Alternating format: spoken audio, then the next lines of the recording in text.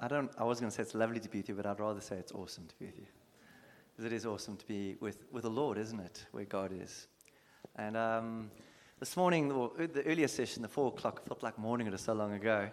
I did a thing on the Father Heart of God, but I've been in the book of Jude and 2 Peter just for a long time. It's just been one of those both books that I've just kept coming back to, and really have felt just the Lord speak to me about some things that I think formed so much of my own understanding of God as a young Christian. And I think certain aspects of these books I think have been lost to our generation. And I want to dig into the book. I'm actually going to be doing quite a systematic teach, hopefully, and working through, which is a bit different to what I normally do. But I want to just run through the book of Jude. I don't think I'm going to get all the way through it, but we might. But let's see how it goes. But I feel like there's some keys in this book that I think are life-changing and very important for us to start to get our heads around. And there's a picture. Did you get that picture? Could you put it up for me? So that little speck in the thing is a man. His name is Niccolo Porcello. And that wave is a wave in Fiji called Chiapu. And it's probably one of the heaviest waves in the world. It's only about 50 centimeters deep. And it's sharp razor coral. If you touch it, I once had a piece of my toe clipped off just because my toe touched the coral. So that guy's about to get lacerated and pummeled to pieces. And the reason why I show you that wave, he nearly drowned and he was cut up and everything when he came up. But the thing about this is Jude's actually going to write in a letter. We're going to look at it just now. And he's going to tell us that some people and some things that we hear, some teachings that we learn, are going to be as dangerous to us as that wave is over there. Now, I've wiped out in waves taller than this roof when I was young and crazy. And I can tell you that when you wipe out on a big wave, you can die. You can really die. I mean, my ear, it wasn't a big wave, unfortunately, but my ear is a surfing injury that happened about 2 days ago. I went over the falls and my surfboard connected with my ear. And they had to cut a piece of my ear out, 3 millimeters, and the cartridge is out the ear, so they had to cut it out and stick it back in and fix it up again. That was a little wave. I've had some big waves where I've wiped out and I've thought my body's going to get ripped to pieces. And the crazy thing that Jude's going to tell us just now is that actually, sometimes in life, without us even realizing it, we can get ourselves in situations like that. And I'm hoping as we dig into this letter that you're going to remember this moment and don't paddle out when the waves look like that. Because actually for you, the waves look like that all the time spiritually right now because of the world that you're growing up in. And so let's dig into Jude's letter. And Jude is one of the last books in the Bible. It's near the end. And we're going to see how far we get. And I think there's some things that the Lord's going to highlight for us as we dig in. So this is kind of a teachy, which I don't normally do. But hey, let's do it. See how it goes. So quickly, the background to this book. Jude is actually the brother of Jesus, who only becomes a Christian after he sees Jesus raised from the dead. And so he becomes a leader in the church in Jerusalem, which is obviously where all the apostles are. And it's an amazing time to be a Christian because Christianity pops on the scene in Jerusalem with the death and resurrection of Jesus. And suddenly the whole city's been literally turned upside down. I mean, even the neighboring towns are coming to believe. The church is exploding. They're turning their world upside down. And then everything changes because the Jews start getting threatened by this. They don't like the fact that so many people are converting in this. In fact, the Christians are taking over the synagogues in Jerusalem. And so this is like freaking out the Jews. And so they rise up and they begin to persecute the Christians. And it's such a heavy persecution and ultimately through Rome, which later will do the same thing, that the Bible tells us that the church in Jerusalem literally scatters. They run for their life. It's like you're going to die if they catch you. And they don't. It's not a nice way of dying. They were feeding people later on to wild animals. They were setting them alight. You know, literally Nero would light Christians in his garden when he'd have dinner parties. He would catch Christians, cover them in tar while they were still alive, and set them alight. So they'd be literally lighting up his dinner parties. So being a Christian suddenly went from amazing to very, very challenging. And these Christians just scatter. The problem with the scattering is, obviously, it's They leave everything, they run for their lives, and immediately they are separated from their leaders. The Bible tells us the apostles stay in Jerusalem. They're the only guys that stay, it seems, or very few stay with them. And most of the church is just scattered all over the world. And so that's the backdrop to this letter. And so it's quite an interesting letter because it's spoken to a church that's now going through really difficult times. But one of the things that's interesting is the first threat that came was persecution. The second threat, the more dangerous threat, and this is a threat that we face, is bad teachers and bad teaching, false brothers. So how many of you know that Christians are very embracing of people? Like we love people, don't we? We have dinner parties where you can come and, who's going to eat at my house for dinner? And so as Christians, we by nature always want to make the circle bigger. We always want to bring people into what we have. And that's a beautiful trait, and it's one we must never lose. But the difficulty in that trait is that without leaders protecting us, we can embrace some really terrible people. We can embrace people that will really do a lot of damage to us. And actually, without even knowing it, we can get pummeled like Nicola Porcello got pummeled by that wave in Chiapu. And if anyone's been around in the church for a while, who's been pummeled in the church? Kind of feels like you're going to get ripped limb from limb sometimes. And so Jude writes this letter, and he's really writing to Christians he's really concerned because separate from their leaders, these guys are embracing anything that's going through. And there are a lot of people starting to preach different things in the church that are very, very damaging to the Christian faith.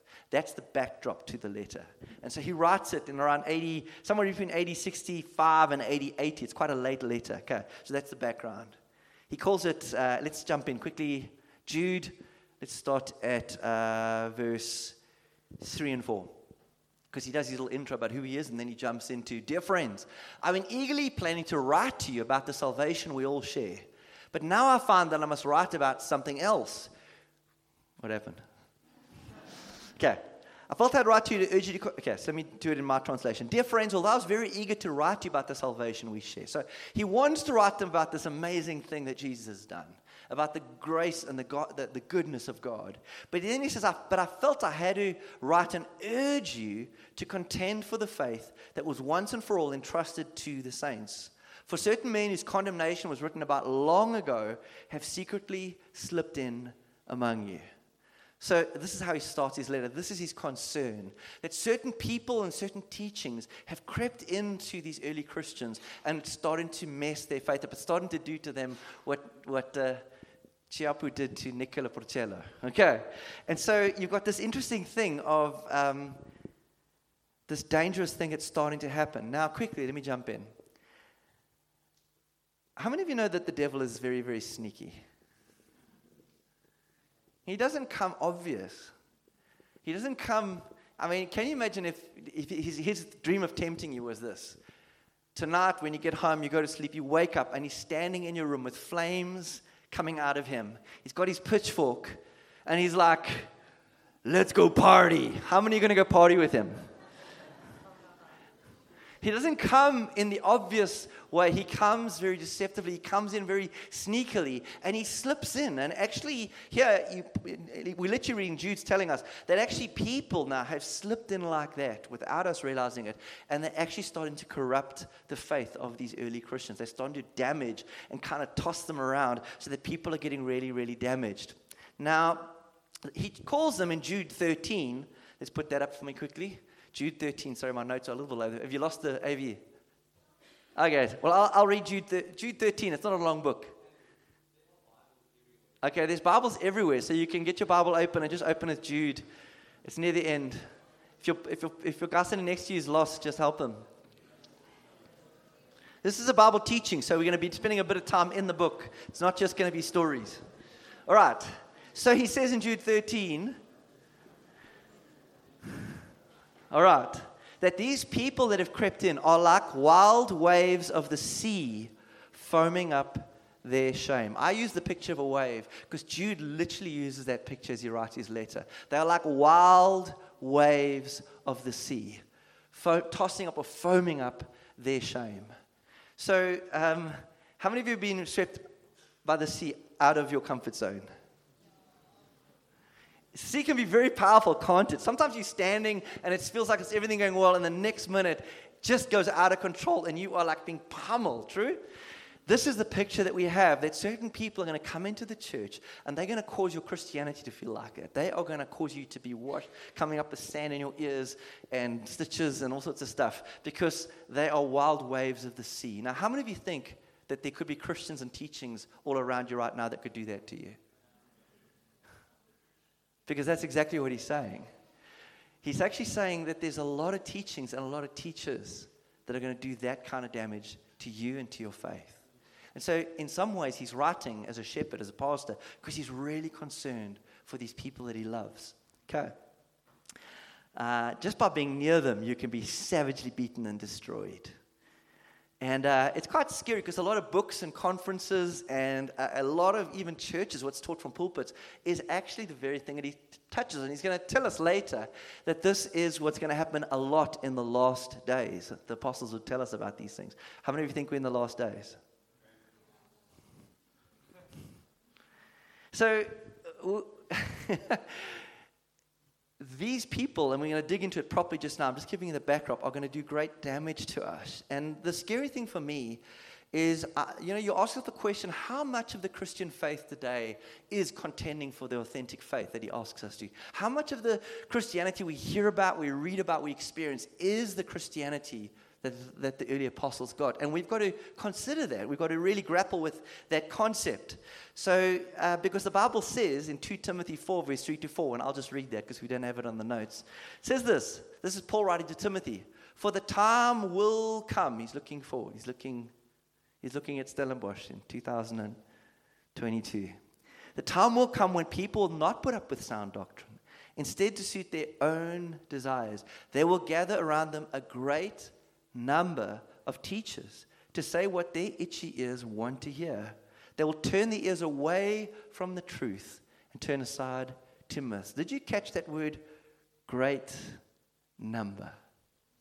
So the end times church, we'll see a great number of teachers who will start to teach us things that actually are very, very dangerous to it. It'll slip in. You won't see how it got in. It's kind of one of those little, how did we get here? How did that get in? Because the devil knows how to come masquerading as an angel of light. So he comes as one who looks like it's good, looks like it's God. And Christians who believe the best of go, welcome, we love that teaching, bring it in. But secretly it slips in and it'll actually do us great damage.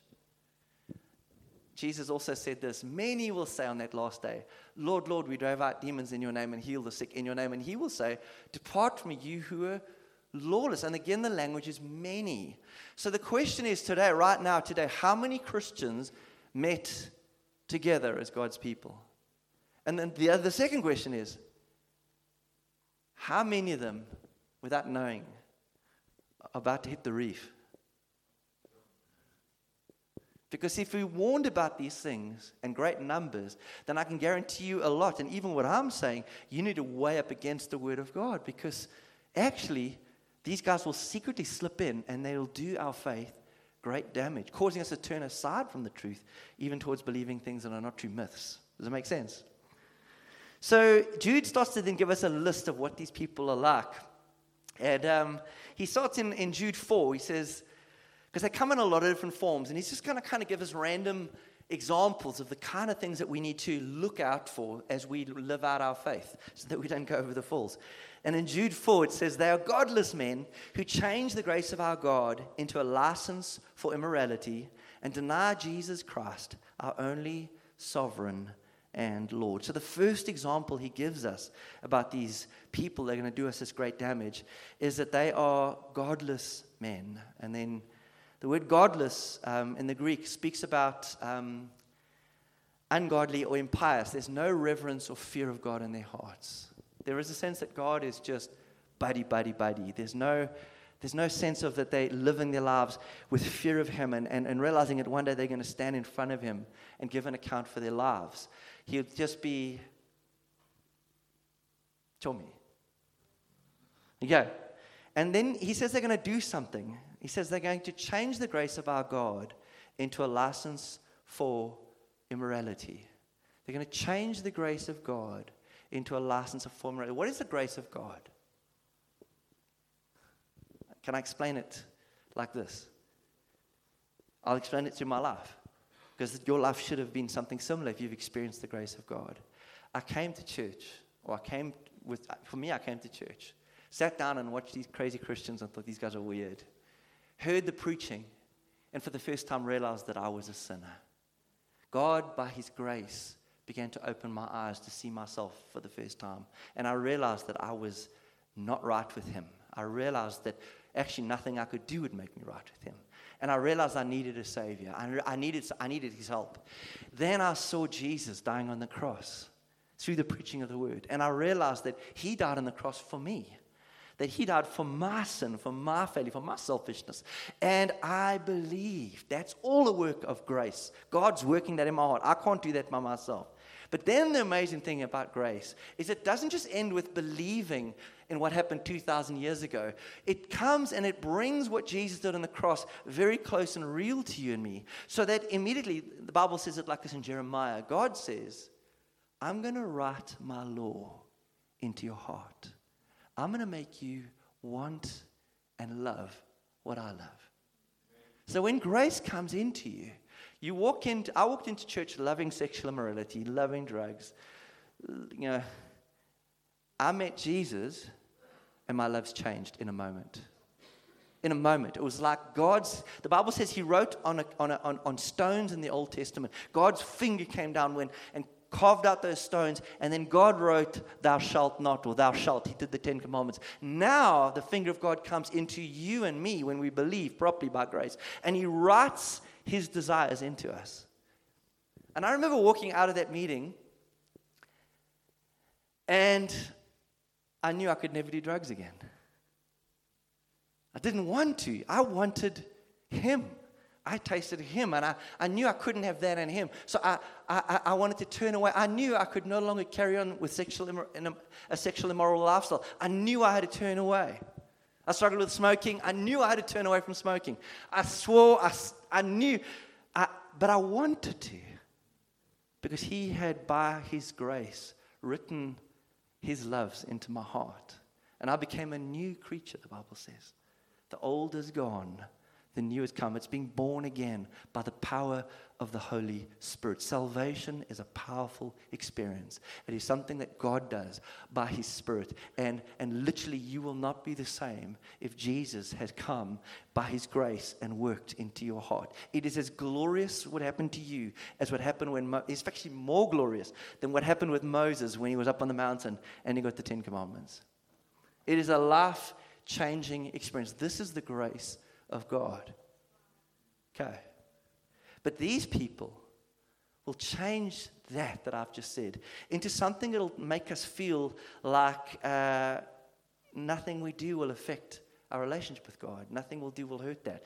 It's a license for immorality. So, and how many of you know there's a lot of teachings about grace today? And grace often teaches just that, actually, nothing you do affects your relationship with God because of what He's done on the cross for you. And it actually is a false grace. Because actually your heart's desire should change. And even I was actually on the phone today. I had a phone call from somebody who actually was in another church who for some reason phoned me. They're not in our church. And they asked me a question. They said this. Sorry to bug you on a Sunday. But I was told in a Bible study that if I smoke cigarettes, I smoke one cigarette and I die, I'm going to go to hell. Is that true? And I said, no. But let me explain. If any one of us here thinks we're without sin, we are deceiving ourselves. John tells us if anyone says he's without sin, he's a liar, and the truth is not within him. So standing here, I'm not aware of any sin that I'm living in. But I can guarantee you if I come into the presence of God, I'm suddenly going to become conscious of a whole lot in me that's not reflecting Him well. So I fall short of the glory of God still. And God covers. Blessed is the man whose sin the Lord does not count against him. Okay.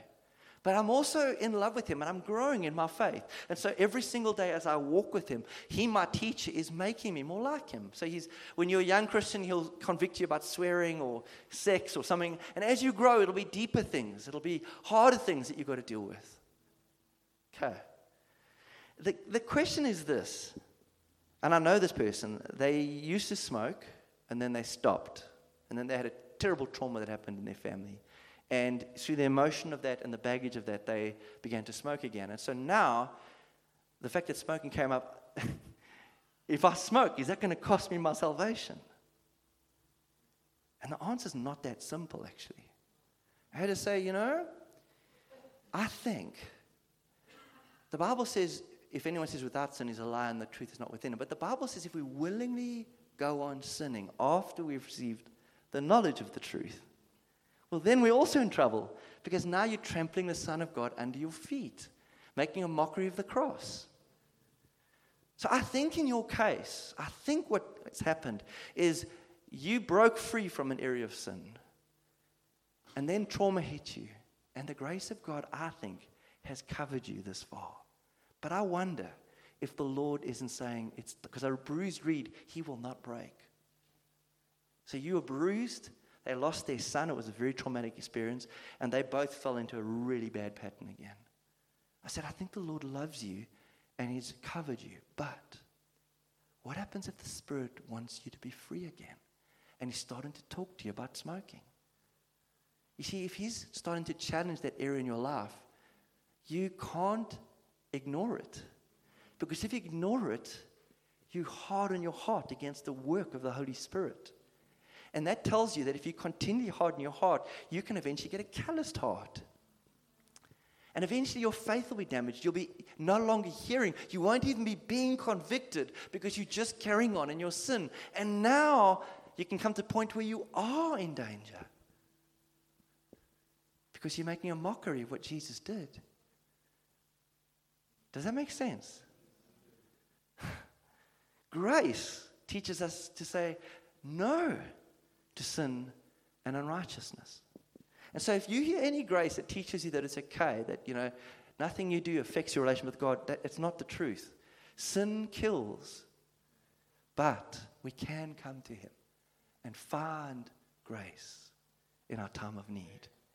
In other words, when you're struggling in your sin, you have one who's with you, who's for you, who wants to help you to get free. And you can freely come into his presence and find help when you need it. Okay. So, and this is what, he says this, they're going to turn the grace of God into a license for morality and deny Jesus Christ, our only sovereign and Lord. So he smashes something here that I think is very, very relevant. And if you're going to get anything from today, get this. These guys are going to come and they're going to teach that you can be a Christian without making Jesus your absolute Lord. Let me break that down. He uses certain words. Deny Jesus Christ, our only sovereign and Lord. That word only is actually in the original. It literally means that he is the only one that we live for. He's the everything. That you've got no other lords. You've got no other things that you live for. You live only for him. And so the question I have for you is, when you believed, did you orientate your life around that from that day onward you would live only for him? That he would be your only sovereign and your only Lord. How many of you have felt him grappling with you in your heart about lordship and things that you've loved? I remember I loved surfing when I came to him. My identity was wrapped up in it. I used to surf 8 hours a day. I was competitive. I lived for surfing. My dream, if I live my way, if I backslide, you'll know I've backslid because I'll be living in Indonesia on a yacht. That'd be me living my life the way I want to live it. And I remember the Lord challenging me because this was an idol. And it was actually what I wanted to live for. And the Lord began to challenge me. Say, you can't live for the world and for me. You've got to choose. Your idol might be your career. You can have, but you can only have one sovereign and one Lord. And so he gives us this. If you don't realize this, you actually haven't believed grace properly. And so true grace teaches us, and he tells us, we'll deny Jesus Christ, our only sovereign and Lord. to deny the lordship of Jesus Christ. The word here for sovereign is this. Actually, let me say this, sorry. Only being the only one we live for. In 1 Corinthians 7:35, you don't have your notes up again, no. Okay, don't worry. If you haven't, it's not your fault. It's Leonard's fault. We'll blame him. 1 Corinthians 7, verse 35. Paul tells us this. He's talking about being married or not being married, and, should you marry or shouldn't you marry, and if you are married, how do you live? And then he says, if you're married, you should live as though you're not. He says that. 1 Corinthians 7:35. Maybe somebody find it for me. You guys are like, what? Can we see that in the Bible, please? Okay, let's have a look. 1 Corinthians 7:35. Everyone you got it. Do you want to read it for us? Come. 1 Corinthians 7:35.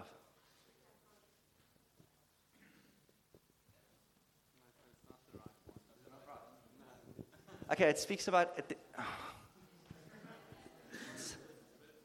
It's a bit further. It says, if you're married, you should live as though you're not, because I want you to live in pure, undivided devotion to Christ. 39. Not that. Where's it, Leonard? Come on, help me find it. I've got wrong notes. Undivided devotion to the Lord is in Corinthians. Sorry, this was when you throw your notes together at verse 29. Thank you. What does it say? But this I say, brethren, the time is short, so that from now on, even those who have wives should be as though they had none. Those who weep as though they did not weep, those who rejoice as though they did not rejoice, those who buy as though they did not possess, and those who use this world as not misusing it. For the form of this world is passing away. But I want you to be without care. He who is unmarried cares for the things of the Lord, how he may please the Lord. But he who is married cares about the things of the world, how he may please his wife. Where's that undivided devotion to the Lord? Verse 35. Is it verse 35? That's it.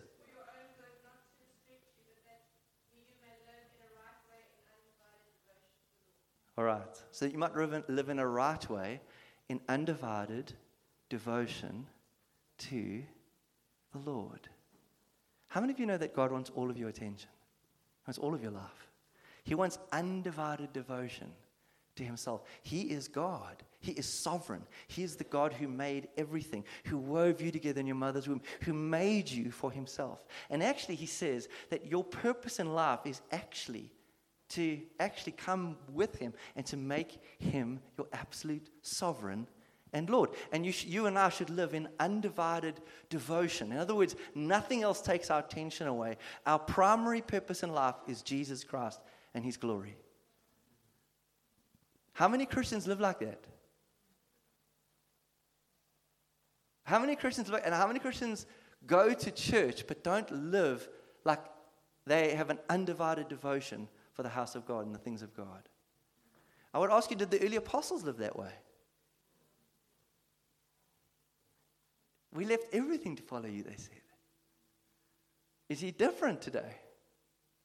It's the same God. So, Paul would say this in Philippians 1:21, for me to live is Christ, to die is gain. In other words, my purpose in life is Jesus. And if I die, well, I get to see him. It's gain. For me to live is Christ. In other words, more important than getting married, more important than having a degree and a career, more important than living in a nice house, the primary purpose of every Christian should be undivided devotion to the Lord. Because he's your only sovereign and your only Lord. I remember when I got saved, I knew this was true. Like, I didn't know the Bible, but somehow the Spirit wrote that into me. I knew it was God was everything or nothing. There was no sort of Christianity. It was like, Jesus, you got my all, or you don't want me at all. It's everything or nothing. So, sovereign is an interesting word, to deny the sovereign Lord who... So the word sovereign is despotes in the Greek. It's where you get the word despot from. You know the word despot? Do you know what that means? A despot is normally a bad term for us because people with that kind of power corrupt it. But a despot is someone who has absolute power over a nation or over a group of people. Despotes. So what God's saying is, I have absolute lordship over you because I died on a cross for you. I paid the price for you with my own blood. And so, the word Lord, denying the sovereign Lord. The word Lord is kurios. Kurios in the Greek is always a slave owner. In other words, it's always, if you go back to proper Greek, kurios is always a slave owner. So they deny God's right over us as an owner would have over a slave in that time. So he has a right over my life and over your life. I own nothing. He owns everything. I'm absolutely his. He's my kurios, my Lord. Do you know 1 Corinthians, I wish you had this thing working, but it's not your fault. So 1 Corinthians 6:19-20 says this. You are not your own. You'll know the scripture. You are not your own. You were bought at a price. Therefore, glorify God with your body. You're not your own. You were bought at a price. Do you realize that that's slave language? The picture is this. Andrew Selley giving himself over to whatever he likes and getting enslaved by it.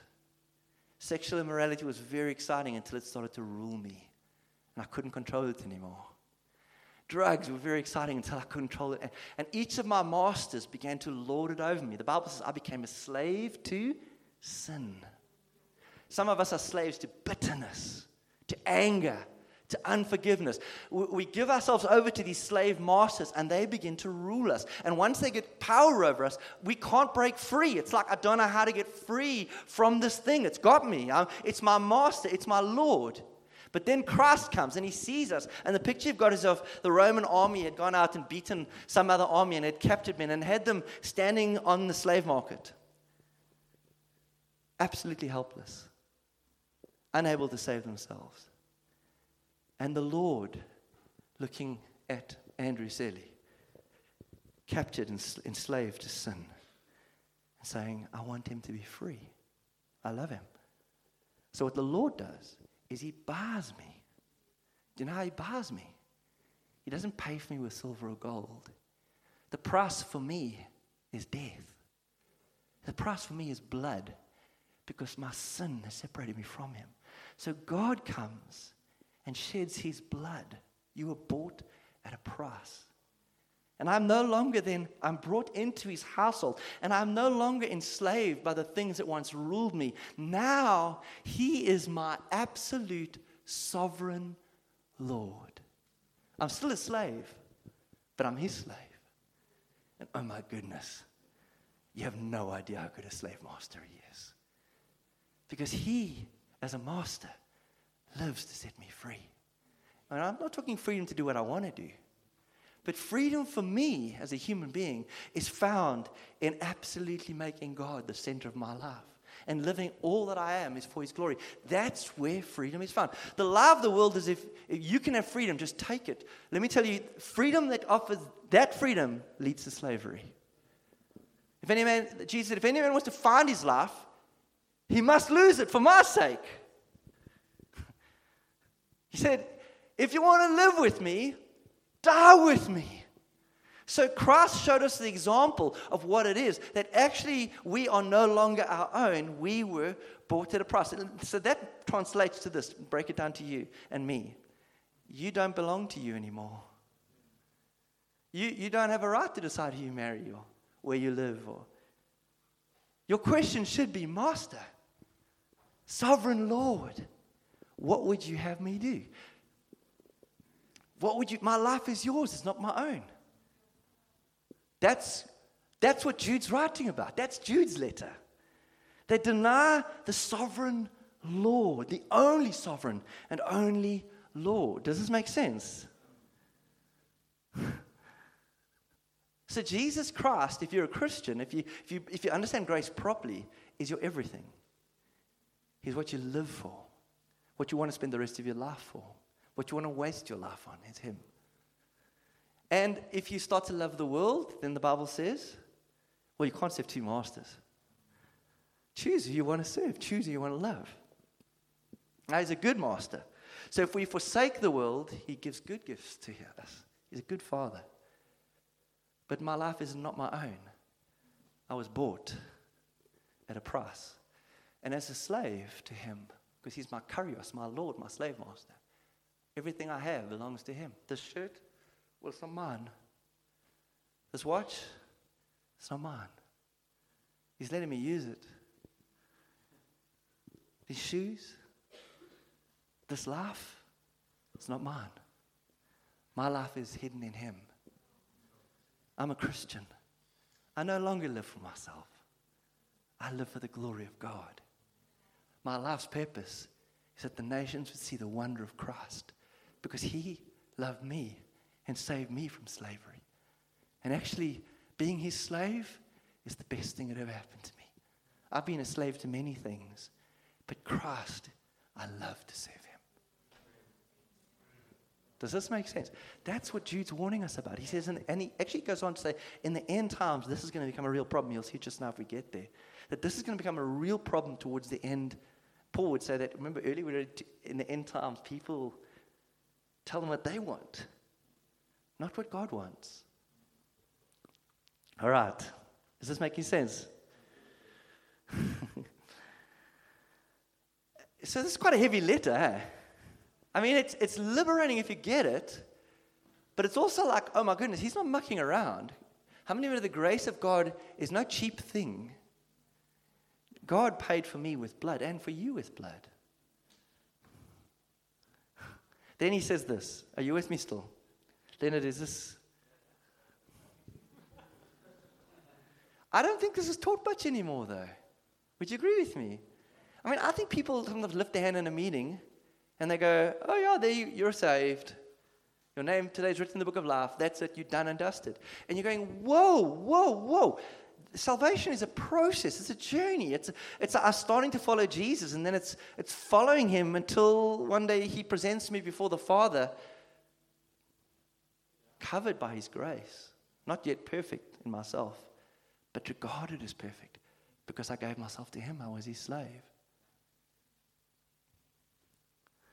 So in verse 5, Jude, go back to Jude 5.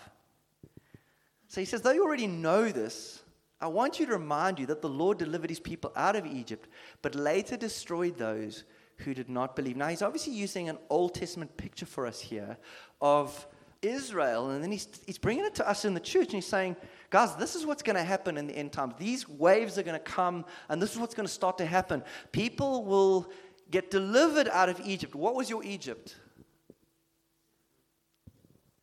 Egypt was slavery to sin. Israel was in Egypt, and they were slaves to Pharaoh. And then God said, let my people go that they can worship me. So you and I all come from an Egypt. My Egypt was sexual immorality, drugs, swearing, living, surfing. So I lived for it. It was an idol. And then I left Egypt.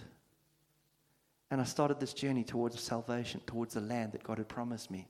But he says, I was delivered out of Egypt, but later they were destroyed because they did not believe. So now the question is, what's that mean for me as a Christian? If Jude's warning me about an end times move that'll happen, it tells me that some people will come out of slavery from Egypt and start this Christian walk and then go, and this is what they did. The cucumbers in Egypt were awesome. That's what they said. I prefer that. I want to go back. I don't want to follow the Lord anymore. This is too hard. This is too costly. The desert sucks. Egypt was awesome. I want to go back. And so he says, if you go back to Egypt, you're going to be like them. You're going to be destroyed. Don't think that you can go back. In fact, Jesus would say this in Luke 9, 62. No one who puts his hand to the plow and looks back is fit for service in the kingdom of God. I remember when I got saved, he called me and I began to follow him. And following him led me to do what I'm doing now.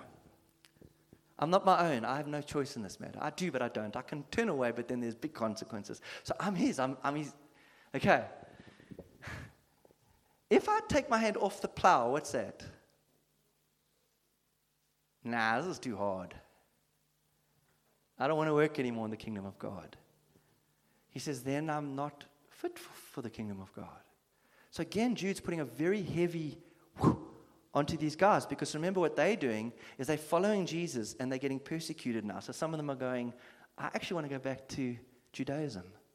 In Judaism, you don't get persecuted because Rome had accepted Judaism as a recognized religion within Rome. So Christianity was an outlaw religion. So Rome would hunt you down as a Christian and kill you. But if you say, no, hang on, I'm a Jew, I'm going back to Judaism, then I'm safe because it's an accepted religion. It's like a state-recognized religion. And you're saying you can't go back. You can't go back. Does it make sense? Let me land this somewhere.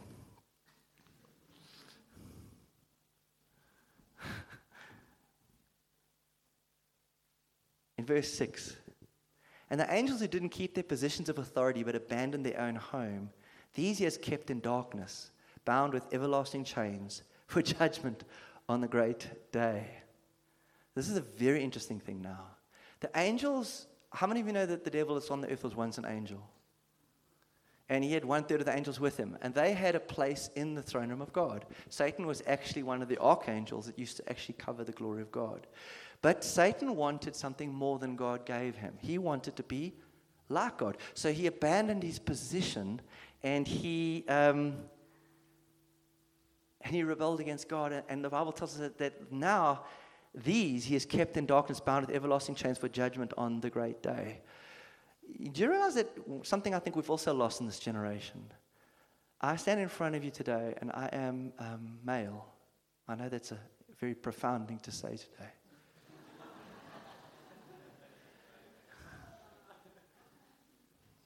But I've been given a position. God made me like this.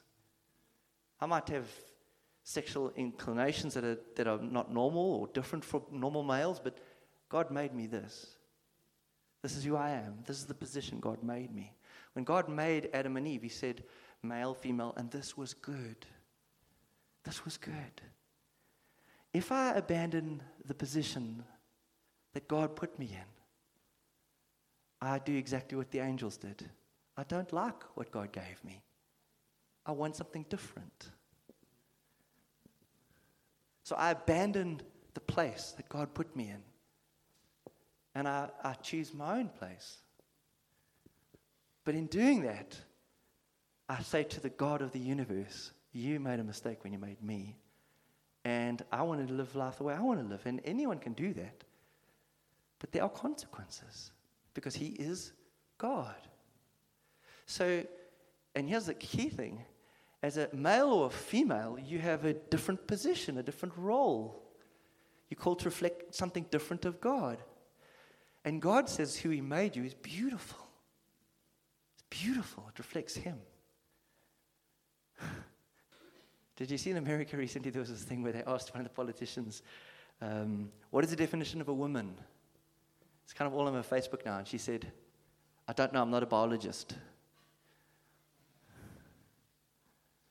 What is the definition? I don't know. I'm not a biologist. A woman is made in the image of God. She's beautiful. God made her perfectly to reflect something of himself. No man can reflect what a woman can do. Man, ladies are just different. I think they're better sometimes.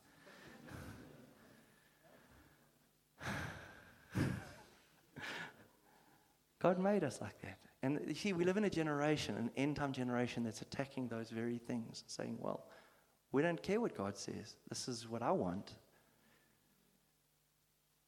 When you're denying the sovereign Lord who bought you. These are things that we've got to wrestle with. And I know we live in a world that is going crazy on things. And I know that we can battle with all sorts of things in our own nature. When I got saved, I was sexually immoral when I got saved. I tell you, that was a hard thing to beat. My natural desires were very strong. I remember feeling sometimes like, just pushing the boundary with my girlfriend and then getting to the point where I was like, I can't pull this back anymore. This thing's taken over. Sexual desires are extremely strong. I mean, how many great men of faith have fallen over sexual issues? I mean, they're falling like flies all around us. But God put me as a male, and I have to beat that thing. I have to put that thing to death. I can't become a slave again to the thing that once ruled me. I've got to keep it chained. And if I can open that cupboard, how do I open the cupboard? Facebook popped up on my feed recently. I was 28 days away from my wife. Don't try that at home. I was traveling in America, and then on Facebook, my Facebook feed, this pops up, girls with curves. And this beautiful woman pops up on my Facebook feed with beautiful curves. I know for girls this is weird, but this is what it's like being a guy. I tell you right now, I knew, Andrew, you better scroll very quickly away from this page. Because if I stay on this page, I give it that much time, this thing's going to I'm going to be dragged as a slave back into sin. Guys, you know what I'm talking about? I know, I'm scared of that thing. I'm like, get away from me, girl with curves. I don't want to see you in a bikini.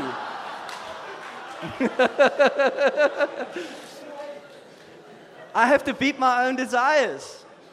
It's a weird thing. It's like, what is that thing? But it's something that I have to beat.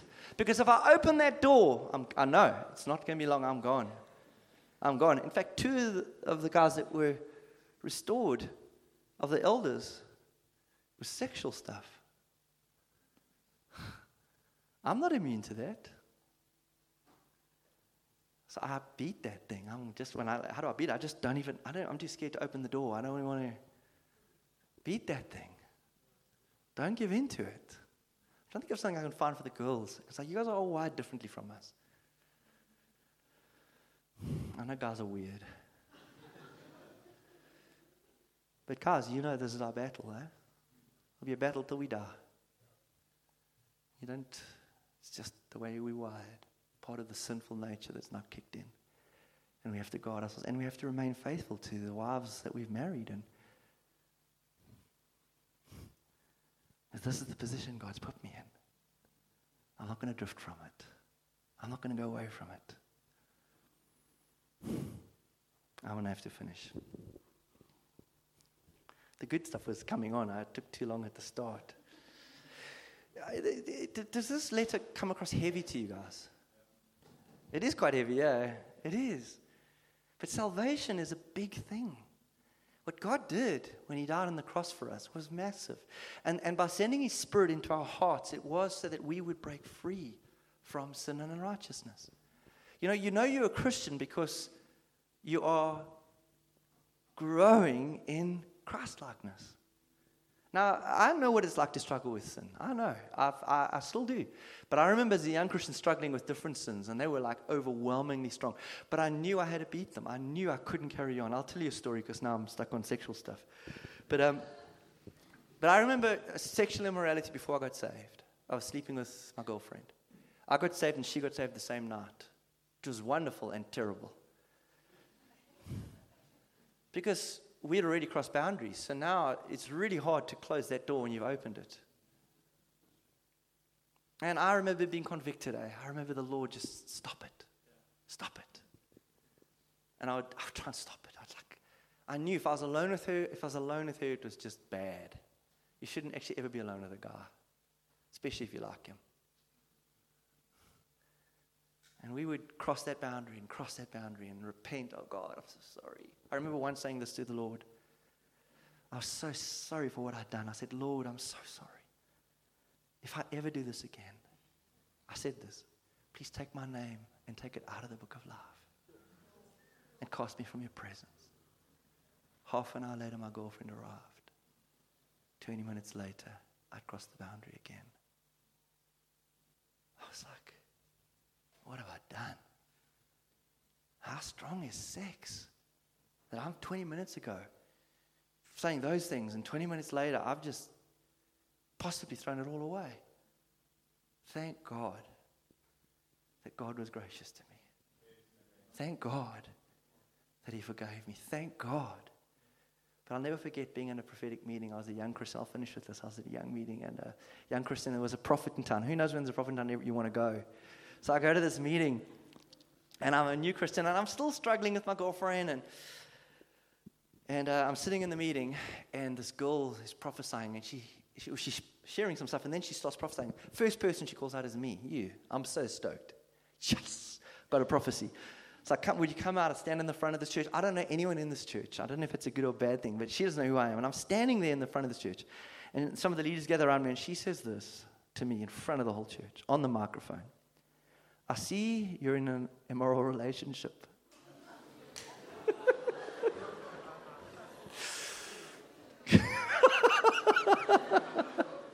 I was like, I didn't expect that.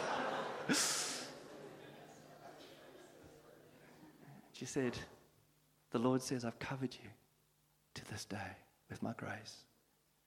But it stops now. And the fear of God came over me. It was like I knew, like he drew a line.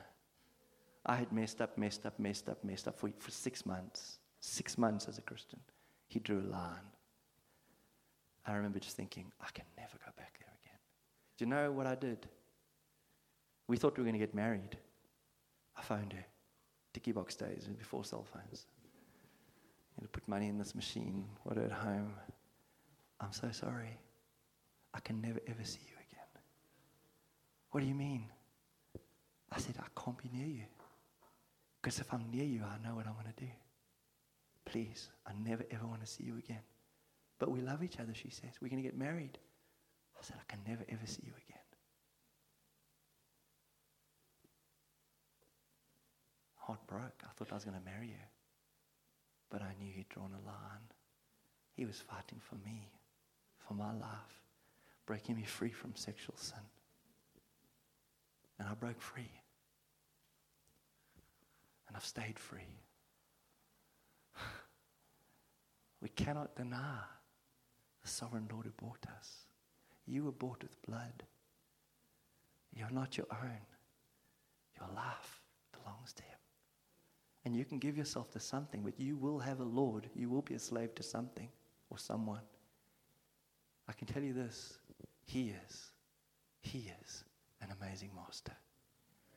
And as you seek his kingdom first, he promises to meet your needs according to his riches in glory.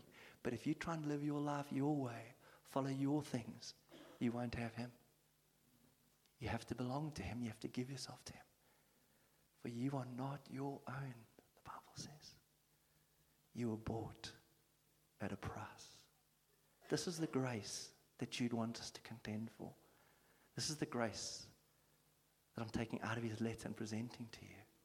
Now, no matter how badly you've sinned, you can find grace in your time of need.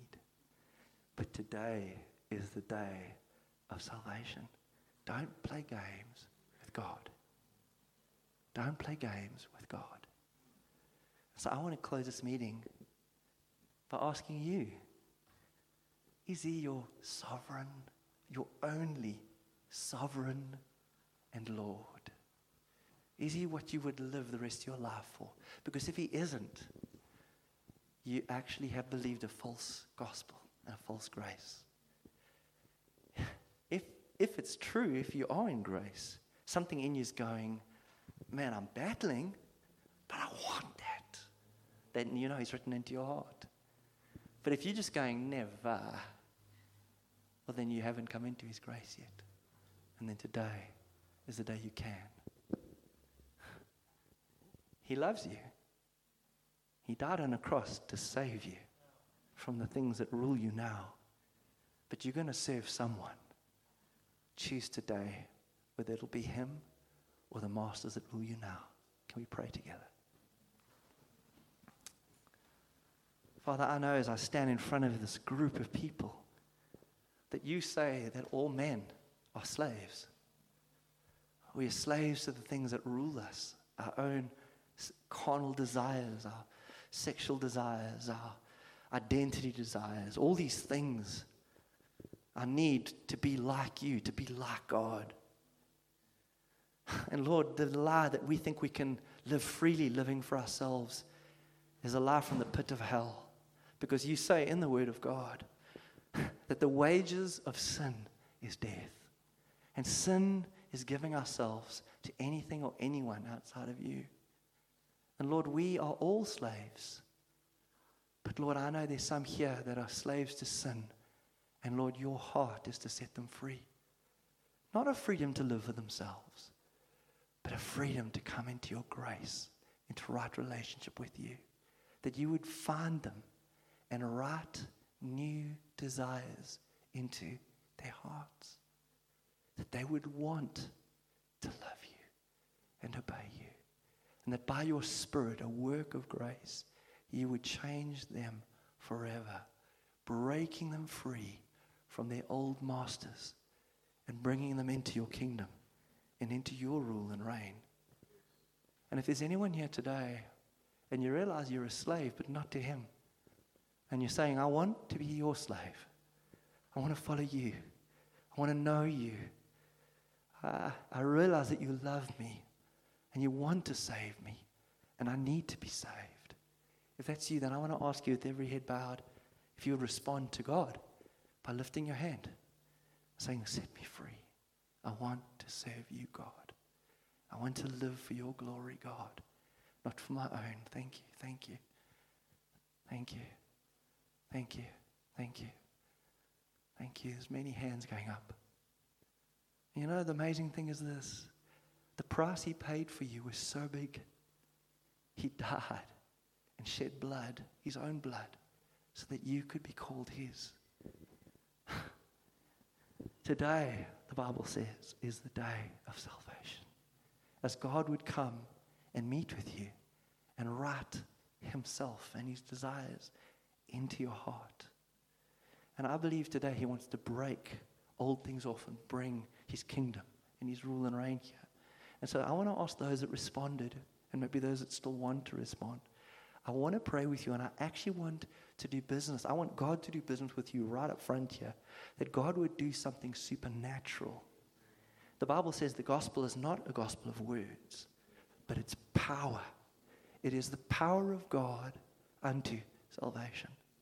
God wants to do a powerful work in you, coming into you, forgiving you of your sin, setting you free from your old slave masters, and bringing you into right relationship with himself as your Lord, as your master. So I want to ask everyone to stand, and those that lifted their hands, would you come out to the front? And I want to, right here in the front, trust that God is going to break you free. Just come out of those guys. There were many, many people that responded. Make your way out quickly. Come. Make him Lord. Make him Lord. And while they're coming out, let me ask you this. I know there's some Christians here that have given their hearts to him, but they've actually taken their hand off the plow. They've followed him and they've just got sidetracked and sidelined, and they've started loving the world and the things of the world. And the Lord says, you're mine. I bought you at a price. Come back. Come back. We started the meeting with God calling out, Adam, where are you? Because of separation that had come through sin. If that's you as well, I want to ask you to respond. Come and make him Lord. Come on, I wonder if some of the leaders can gather around these folk, and I'm going to pray, and then you can pray. Come, maybe the worship guys can come out too. Come, make some space. Come, move more in. Thank you, Lord. Thank you, Lord. Lord, we read in Jude about an end times conspiracy, false gospel that'll deny your right to be our Lord and our Master, our Kyrios. And Lord, we understand today that we want to contend for the faith that was once and for all handed down to our fathers, the early apostles and prophets. And today, as we stand in your presence, God, you are jealous over us. You're a jealous God. And Lord, you see what we give ourselves to. You see how we love the world and the things of the world. And you say in your word that if the love of the world is in us, then we do not have the love of the Father. Would you come today and break every single illegitimate chain that's over these lives? Would you break the spirit of lust? Would you break the spirit of bondage? Would you break things that have attacked identity and cause them to not even understand who we are in you. Would you break those things off and keep us in our rightful place before your throne, God? You promised, Lord, that you would be with us and you would teach us to have victory over our enemies, that we would trample upon the serpent, we would trample upon sin, we would trample upon the things that ruled us. For whom the Son sets free is free indeed.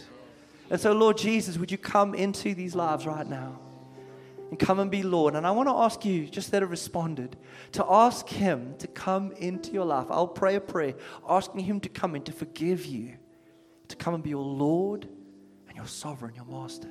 And I'm going to ask you to pray it with me because it's something that only you can do. I can't do it for you.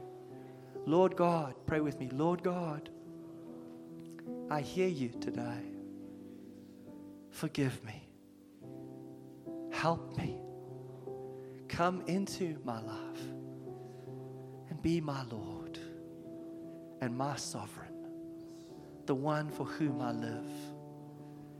Forgive me of living for myself. Thank you for Jesus. Thank you for the blood that was shed, that I could be set free and bought at a price to belong to you. Come into me, Lord, and be my God. Let me pray now for you. Lord, would you come? You say that you would make your home in us, that you would write your law into us by the power of your grace, by the power of the Holy Spirit. Come, Holy Spirit. Come, Holy Spirit, right now. And write a love for God and a love for the things of God. Write a love for holiness, a love for purity, a love for devotion, Lord. Come, Lord, write it into them by the power of your Holy Spirit. For this gospel is not just words, it's not just theory. It is the power of God unto salvation. Spirit of God, write your word deep into them, Lord. That their desire would be for the things of God. That they would be devoted to God and the ways of God. A single-minded people running after the glory of the King. Come, Lord God, and be the one who rules over this part of your creation, who rules over their hearts and their lives. And Lord, I want to thank you that you are a good master. You're a good master. And it's a joy to be your slave, Lord, to belong to you. And so I want to ask all of us if we could pray this prayer. Lord, you are our Lord. You are our God. There is none other beside you. We give of ourselves and all of our lives for your glory. Be our God. Be our Lord. The one for whom we live and the one that we truly love. Father, in Jesus' name. What if we just worship? You got a song?